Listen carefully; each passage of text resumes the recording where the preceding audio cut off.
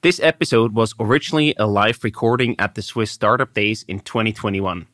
Thank you for the great collaboration, and we hope that you enjoy the show. Stopping was not an option because I would disappoint many people. One of them is me.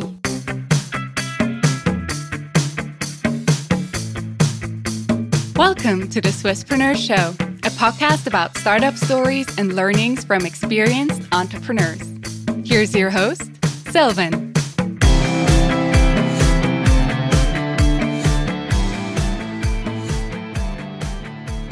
Hello, everyone. Thank you so much for being here today.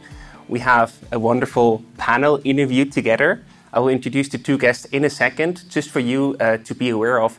At the end, we do have some room for questions. So if you do want to ask something that we haven't discussed yet, or you would like to go into more details, feel free to also ask your questions at the end of today's session.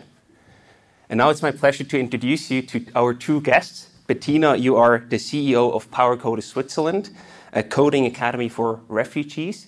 And next to you, we have Manar. You are a software developer at Leap and also a PowerCoders graduate student. Thank you so much for being here today, to both of you. So first, we want to talk about your individual journeys. So you both have a personal background, and we want to start with you, Manar. You studied computer engineering in Aleppo in Syria. So I just wonder, what were your plans after your studies? What did you have planned to do afterwards? A little background about me before the college and everything. I have two siblings who were already married and abroad, and my mom was divorced since I was a teenager. So I wanted to finish college and just get a job. I didn't want to do a higher education. So I did like some freelance job. I did some governmental job because at some point life in Syria is not that easy. You need to have more than one job to get a good kind of income, living, like an easy living. And on the other hand, my mom was I was the only one who stayed with my mom because my siblings were already not there and no man in the house. And so she was a little bit overprotective.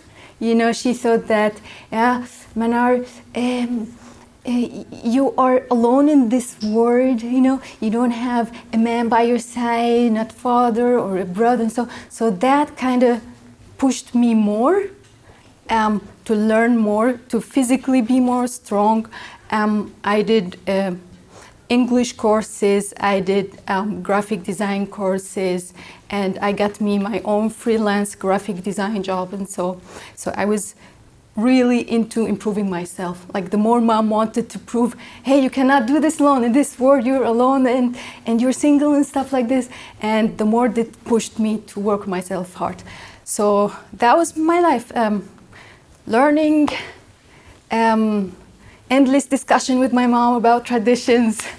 And I did also sport. I did karate. Also because of mom, she thought I'm weak. I cannot survive in this world. So I made it to the brown belt, sadly. Well, so you basically said challenge accepted. Whatever challenge your family or life threw at you, challenge accepted. I can do better than this. That was my fool, really. Like, hey, mom, look. Where did that actually come from? Because other people might just give up in that situation and say, hey, maybe I'm just not that good. Maybe I just do what society or people expect from me. Where did that hunger or this motivation to do better, to develop yourself come from? From my mom herself. At my age, she did the same. She chose her way and she worked on herself hard. But somehow when mothers get older, they're like, I don't know, they become overprotective and they want their daughters to be the version that they didn't turn out to be, you know? And I believed in myself, like I have skills, why not? Like I would say, person X did it, why I cannot do it? So I think that's a really good statement to make and to also have the motivation to then really invest in yourself. Let's also talk about your background, Bettina. You actually finished your business studies in 2005. So what dreams or aspirations did you have?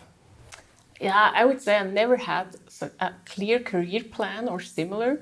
But there was this one situation during my studies where we visited the company called Wander, who is producing Ceutina, Ovomaltine, and these products, which are quite famous in Switzerland. And there was this brand manager then, and he presented his job and also the trainee at Wander. And I was really fascinated. I knew this is what I want to do, exactly this job. But I knew it's really hard to get there. So I applied for the trainee, and luckily I got it. And exactly 3 years after that, I was in front of other students and was presenting this job and the trainee. So crazy story somehow, but I think that's something I take with me in life. So I often make the example of, I have an own Vespa, an old Vespa, very, very nice one. When it drives, it's nice. And when you drive, when you look on the right side, you also drive on the right side. So you have to look in the direction you want to go.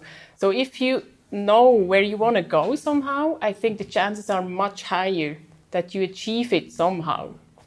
And in that regard, you really landed your dream job. You then spent actually a decade in marketing in numerous roles, also at other companies. So what did you actually take away from your career in marketing? Were there any key learnings or key takeaways that you can share with us? I think in general, I took away a lot of branding, innovation, customer insight. So the whole area, which includes marketing and strategy. But my main takeaway is about leadership. So I had the opportunity to become the marketing manager of Ovomaltine, and I led a team of 8 people. These people were around the same age. Some of them were even better educated than I was. And I was really young, so it's kind of a hard challenge. So I suffered a lot, really. But what I mainly learned, what my main takeaway is how I can integrate different personalities into one team who is striving for the same goal. So we had really shy people, and then we had very extroverted, strong personalities.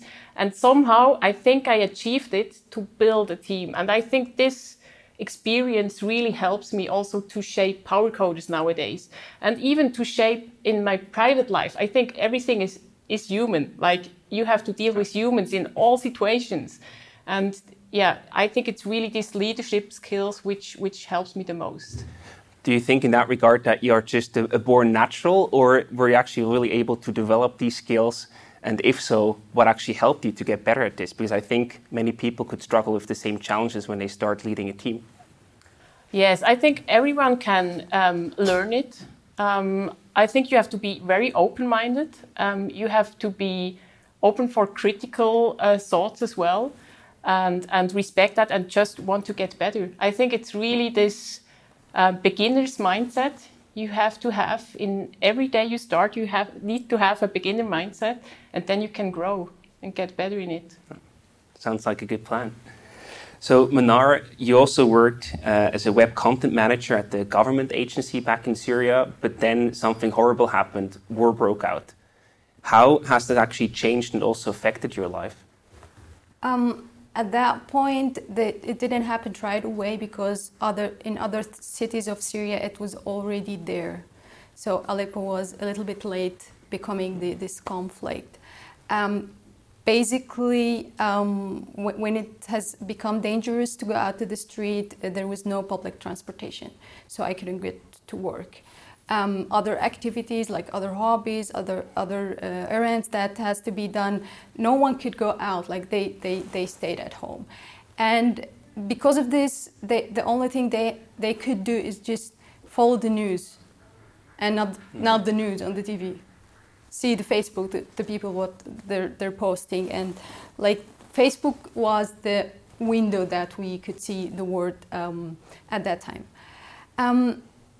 So yeah, from my side, I was watching Facebook what's going on in other cities, and I had these feelings of hopeless. Why is this happening? And I have learned that lots of people are traveling, are going, and you have the feeling that something's going on, something big, horrible is coming. You see horrible pictures in the internet.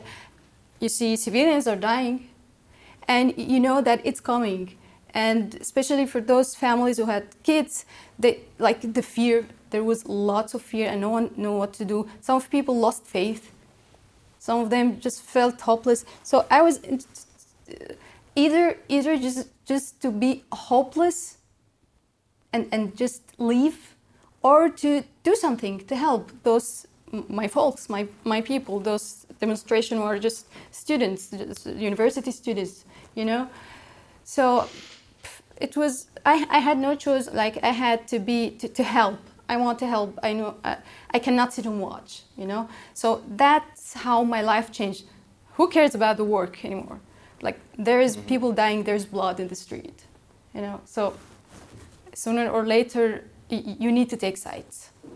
Yeah, the priorities obviously just completely shifted. Things that we thought are important just are not important anymore because there's something much more at stake here. At a certain point in time, you then also decided that you would leave Syria and would flee to Turkey in your case. Was there any certain moment that led you to that decision, or how did you reach that conclusion that you said, hey, now I cannot really stay here anymore, I need to go? Yeah. There was a point where the infrastructure of Aleppo was going down. You know, there were neighborhoods were whipped out. Electricity was cut. There was no electricity, you know, water. Staying at home was not an option because bombarding was going on, and you had to immigrate to another neighborhood that was becoming less bombarding, you know, less, not zero, because the whole city was under fire, you know. And I had my mom. I was fearful that something happened to her. She was diabetes. She's still diabetes, and when she hears it, she gets this diabetes crisis. So I need to do something, you know. And at some point, because I'm not working, I had no money left, and I had there was no internet, and I cannot get in touch with other work colleagues because it was dangerous. Like if I called someone, who knows where this telephone is now, in which hand, you know? So there was the question, why should I stay? I thought, no, I'm not ending up a corpse in the street that no one would know about. You know, I witnessed some people died in the street. They were not buried. I was fearful not of death. I was fearful that I'm scattered to pieces and no one could pick up the pieces and put me in a grave. That was like no one would visit me. My family would never know where I am because some people ended up like this, pieces. Or much worse, if I lost a hand or an eye, half a jaw, and I had to live with this for the rest of my life. You know, death, quick death, was the ultimate wish that any Syrian would want. Like quick death, that's it, but not the suffering with a disability. So I knew I would want to survive. I believed in myself. I needed, no, this is not my end. I'm going out of here. It's a lost case. And why did you decide to go to Turkey in that regard?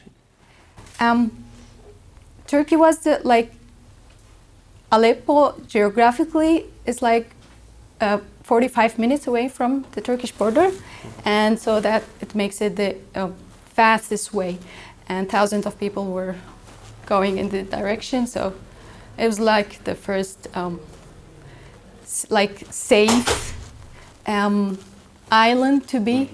To decide later what to do next. Thank you for sharing these stories. I think it's incredibly powerful to hear your story.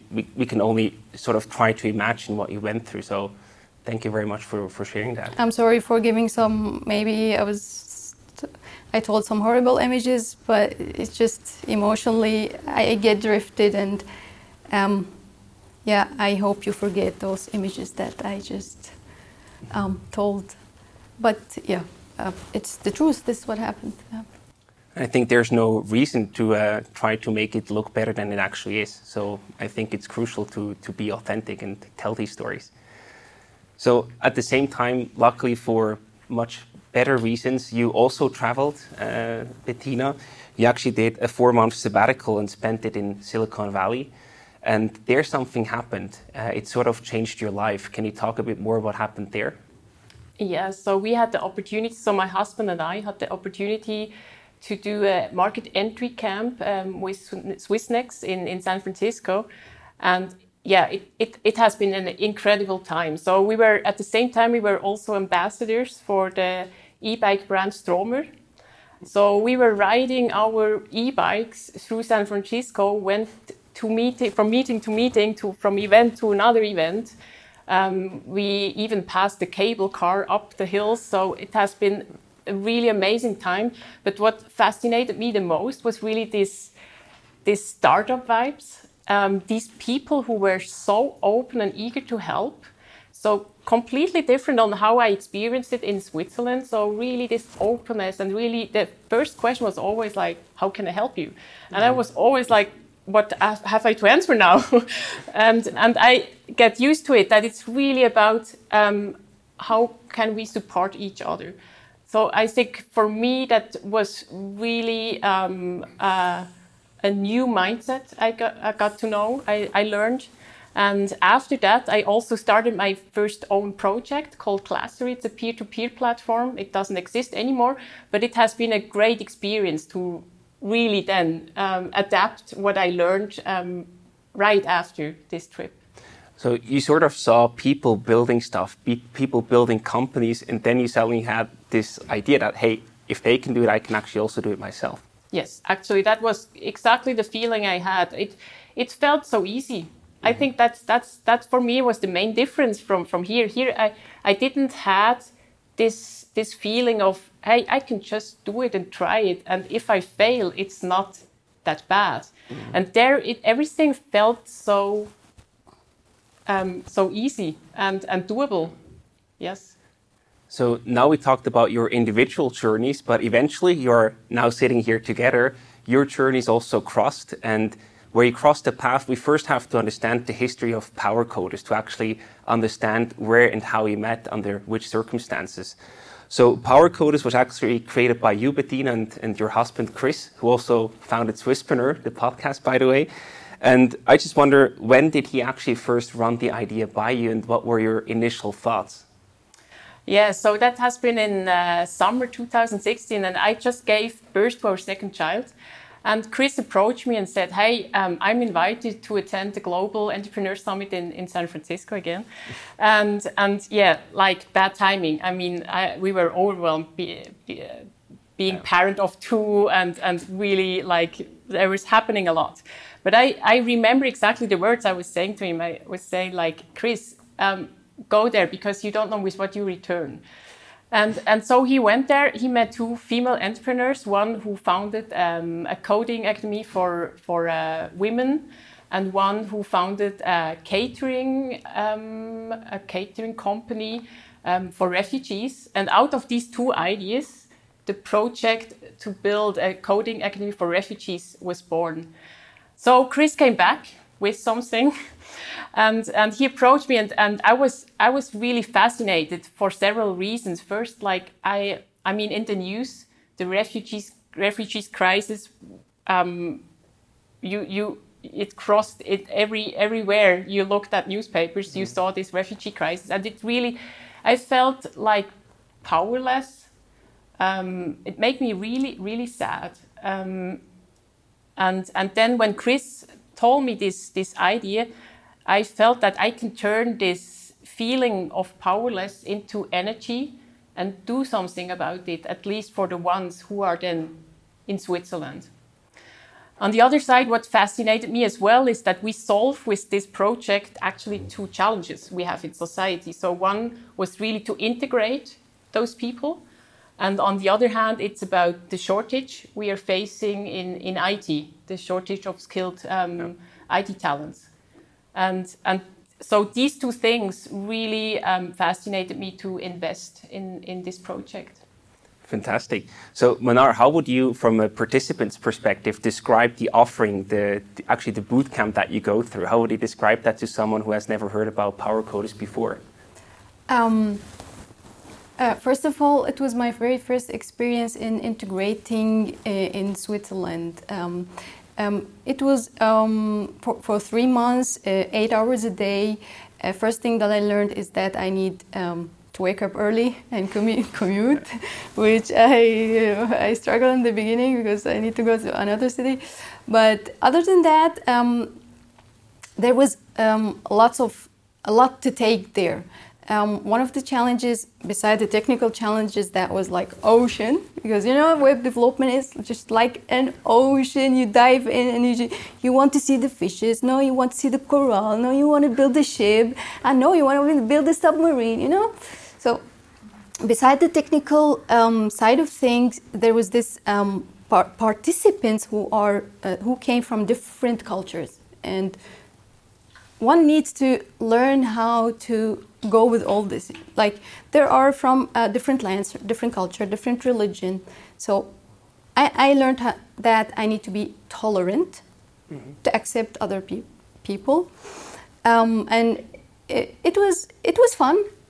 We learned a lot. There was this cultural event that happened every week, that some participant would present something from his culture. Sometimes ended up not so pleasant because of the politics again came. In general, I so highly recommend it. It is a first step into the informatic world, and because of this, I'm here. Actually, I'm hired. I'm a software developer. I think that's a beautiful success story. Just, you came here, you got the boot camp, and then you found your employment. I think that's fantastic. Bettina, how does actually the business model behind PowerCoders work? You're a non-profit, but you still have bills to pay. So how does that work? We have, yes. So when we started, we got funded by SEM, the State Department for Migration of Switzerland, and on the other hand, by several foundations. But we knew that we want to attain somehow a sustainable financial model, which we have nowadays. It's half by the canton, and the other half is paid by the industry from the companies. Got it. Makes sense. Before we continue with the show, we would like to introduce you to our new partner, Nuco. Nuco helps founders navigate the paperwork that starting a company involves. From the first consultation all the way to the commercial register, Nuco has helped more than 900 entrepreneurs start their company, and they do so at highly competitive prices. To find out more, visit nuco.ch/Swisspreneur. Again, that's nuco.ch/Swisspreneur. And now, on with the show. And I also wonder, Manar, you already shared your experience with the boot camp, but before you actually were able to apply to it, you had to come to Switzerland first. So you were in Turkey, we heard before. Why did you then decide to leave Turkey and actually come to Switzerland?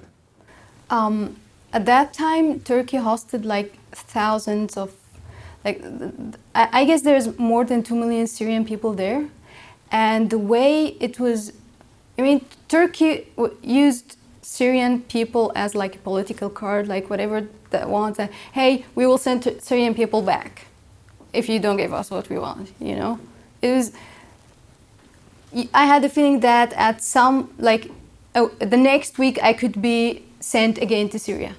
So it wasn't really stable there. Secondly, Turkey didn't give the asylum. It gave some kind of humanitarian stay. Like, you can stay, but you don't have rights, which is.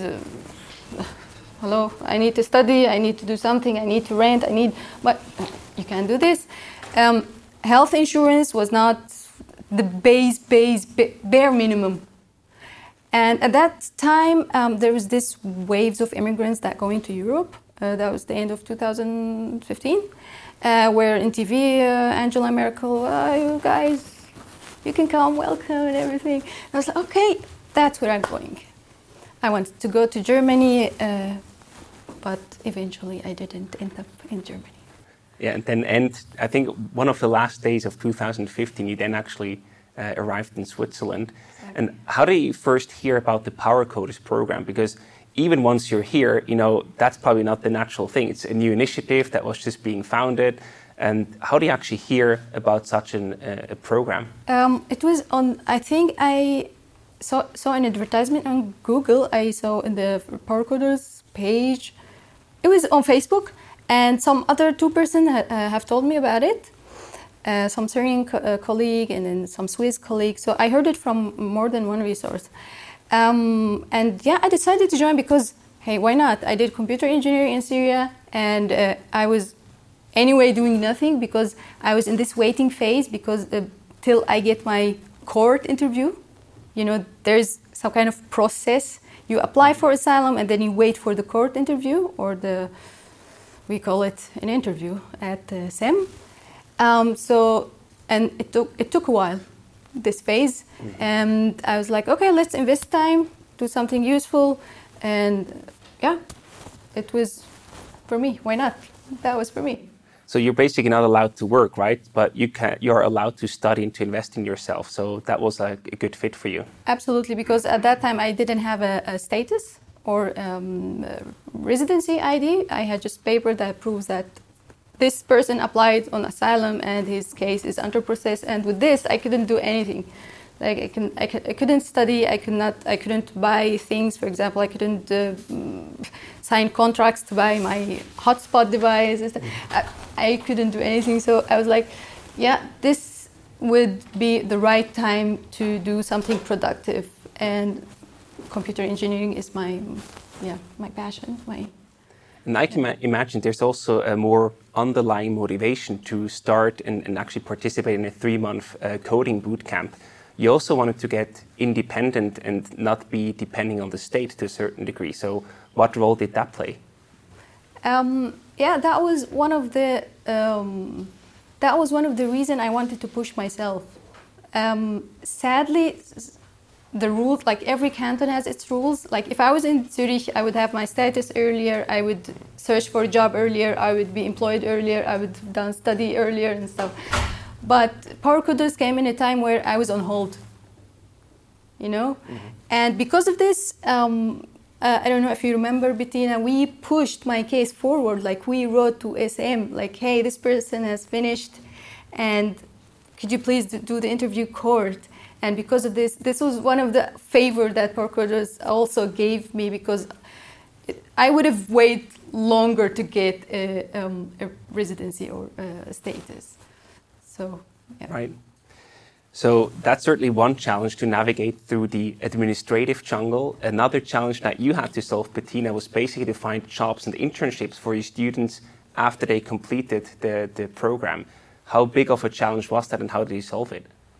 Yeah, that's the crucial part of it. And I think, it's one of the biggest challenges as well within our organization.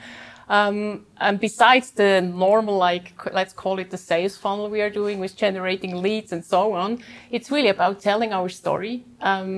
So everyone who wants to convince a company to provide internship, it's about telling the story, why we founded PowerCoders, why PowerCoders exist, and what it does, and what can happen, like success stories. We present cases like Manar, what can happen afterwards. So it's really about telling these stories and hopefully find some common ground on that the company is able and willing to invest in that. And which one is more difficult for you, to find students or to find companies that offer internships and jobs? I would go for the second one, but still I think it's also for finding the talents. It's really about finding the ones who really profit from what we are doing, because some can do it without our help, and some are not successful in what we are doing. So we really have to find the right ones we can take all the way until they have their job. And I think it's really crucial, this recruitment, but finding the companies. I mean, it's getting easier because we are better known, and I think we also have the success stories. So it's getting really easier, I have to say. Yeah, I think that's a good development that plays out in the long run, but it's probably hard to get started there. Yes. For you, it worked out well, Monar. You then got your internship at Leap. Can you talk a bit how the matching process and how you actually got introduced to the company, how that all happened? There was this career day that's part of the Power Coders program, where the participants of the Power Coders meet the companies that were willing to offer an internship. I remember speed dating style happened at that day. And then you decide like which companies you want to do the interview with.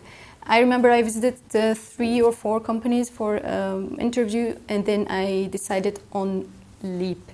Why? Because I followed my gut feeling.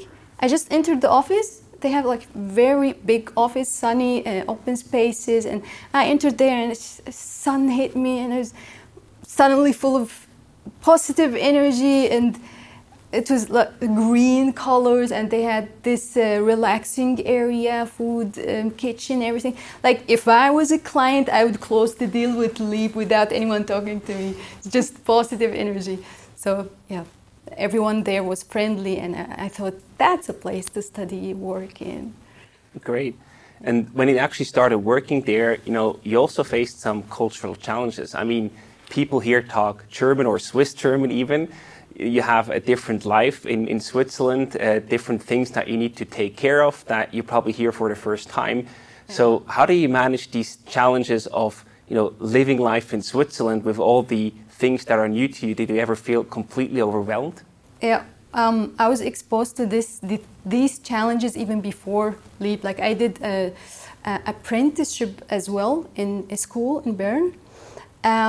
So I hope there that they speak English because, computer, informatic English, but no, it turned out to be German. But no, once the teacher walked into the class, he started to talk Bern accent, the Bern Deutsch. So every time I went to school, every time the teacher came to the class, I would be the person, sorry, can we speak High German? Every time they had, loss of memory, they don't remember or something.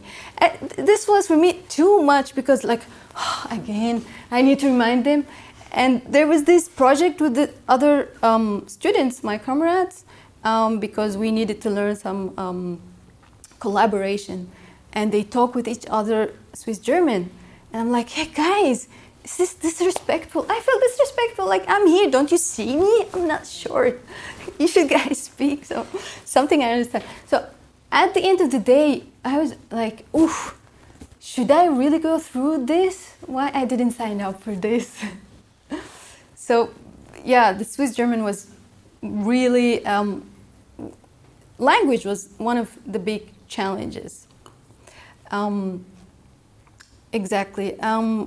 For the life in general, Switzerland is very advanced, like the public transportation, other than being lost once, twice, I don't know how many times. Actually, before, 2 months ago, I got lost again, and that's shame on me because after 5 years in Switzerland, I get lost. But I went on these trains that in the microphone it says, hey, now you need to go out and you need to walk to the end and you get in again because the train will separate. But I didn't get that quite well. I checked my phone. Oh yeah, this is my connection. And I stayed and I ended up in another city. But now I know which connection that. So yeah, transportation is... Whew. You mentioned the language is a big challenge, and also, people just kept talking Swiss German. Did you ever thought about hey, this is too much for me. I'm just gonna stop. I'm gonna isolate myself, or I'm gonna do something different. Was there ever a moment where you thought, I'm not gonna succeed here. I quit? There was a moment in my apprenticeship. The apprenticeship, you need to do 3 days at school and 2 days at work. So I needed to work with my colleague at work and present something, and I need to do homeworks at school, and I need to do exams there. There was lots going on, but stopping was not an option because I would disappoint many people one of them is me. I would disappoint me. And it's just the bottleneck, you know, you need just to go through it. And what kept me moving as well is that I sit and I closed my eyes and I thought of the end target, like why I'm doing this, why I'm really doing this. Because I want to be independent, because I want to have my own flat, because I wanted to get financially good, to help mom also financially. I imagined where I am after all this pain, and when I get back to the present moment, that would give me enough energy to go on. Also the fact that I always kept it in mind, this is all temporarily. It's not gonna stay. Just temporarily, and it's gonna go. And yeah, I worked on improving language because I figured out this is the key to all, you know, the ring that rules them all. If you get the language, you get to express yourself good. If you express yourself good, you would be in control. If you are in control, your mind is relaxed. If your mind is relaxed, it functions very well in every aspect, not only at work, school, outside, relationship, everything. Fantastic. Let's also talk about another challenge that you actually face, Bettina. Being a nonprofit itself per se can also be a pretty big challenge. So we also want to focus on this purpose-driven organization. So first of all, from your perspective, what distinguishes purpose-driven versus non-purpose-driven organizations? Mm-hmm. Yeah, so I think most companies or startups are focusing on what they are doing because it's much easier to define and explain. But I think there's much more. There's much more when you want to create a movement, when you want to create loyal customers, loyal employees. You have to go deeper and explain, why do you even exist? Why do you found this? Why exactly you? What does it really serve? What problems is it really solving? For whom? So really go deep in this why questioning. I love how Simon Sinek phrases it. It's the people do not buy what you do, they buy why you're doing it. And I think that explains it very simple, what I mean with that. And another example for me, which inspires me a lot, is Patagonia. So if I buy a t-shirt from Patagonia, it's not because, maybe it's because I like the color more, but it's because Patagonia has, I don't know if it's still the current one, but they used to have the purpose statement of Power Coders is in business to save our home planet. And that just inspires me emotionally that much that I'm really loyal to this brand. And I wouldn't switch when I have to decide between two shirts. So I think there's a lot in it with this purpose definition and to be sure why this company exists. I think especially for startups, it can be helpful. I mean, you have a lot of ups and downs. One day you win an award, next day you lose customers. So it's really hard to go through this whole journey. And I think this purpose is kind of your company belief, which holds everything together and which gives you the energy to go also through the downs. And also in terms of focusing, so in a startup life, there are many opportunities, so you'd have to decide a lot. So which one is the right decision? So what we are doing at Power Coders is ask ourselves always the question, does that serve our purpose or not? And I think that really distinguishes opportunities on the first level, where you can say with a good feeling, you can say no to opportunities. And I guess in that regard also authenticity is a key word, because people, they can tell whether the sparkle in your eyes is real or not, and that probably is driven by the why that you just mentioned. In that regard, I also wonder, you have your company purpose, but in what way, if at all, is that also being reflected or integrated somehow in your personal why? Because I can imagine if you don't have them in sync, it's probably a very stressful time. Yes, I believe as well. So I would even say that the more your personal purpose overlaps with the company purpose, the happier you are.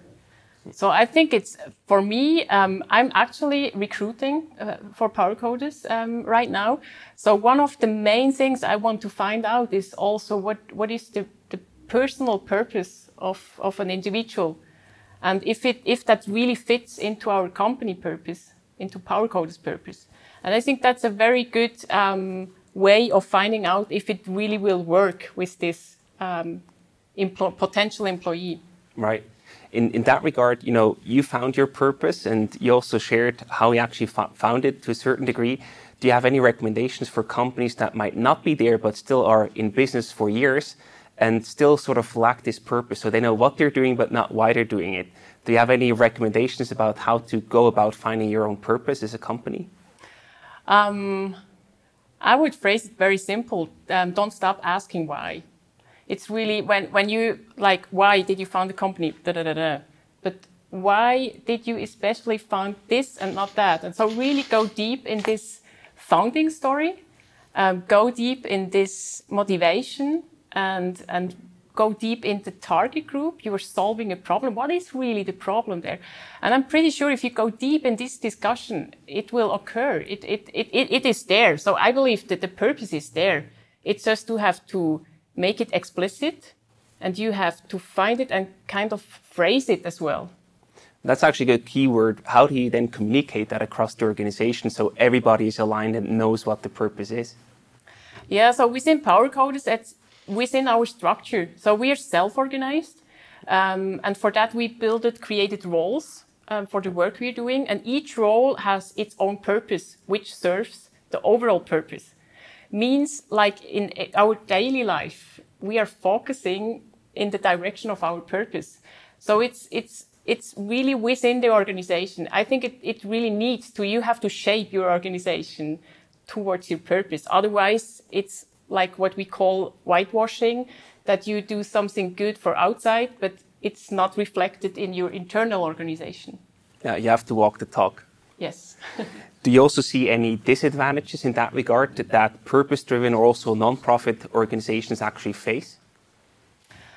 Yeah, like to stay true to that purpose, because, I mean, sometimes there are opportunities which are very tempting, and you really have to stay true to it. Do you have an example for one of these situations? Yeah, maybe it's like we had once the discussion in our example with PowerCoders. It has been that we could also do a coding academy for butchers.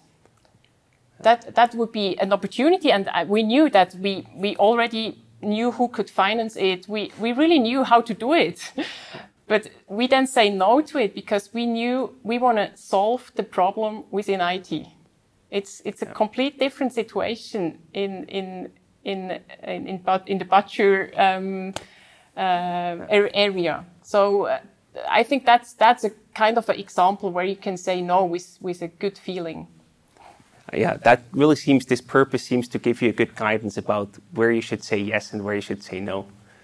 So now we talked about your individual journeys, how your journeys met, but we don't know what the future will bring. So Manar, what do you have planned for your future? You successfully completed your internship at Leap, and you are now also employed there as junior developer.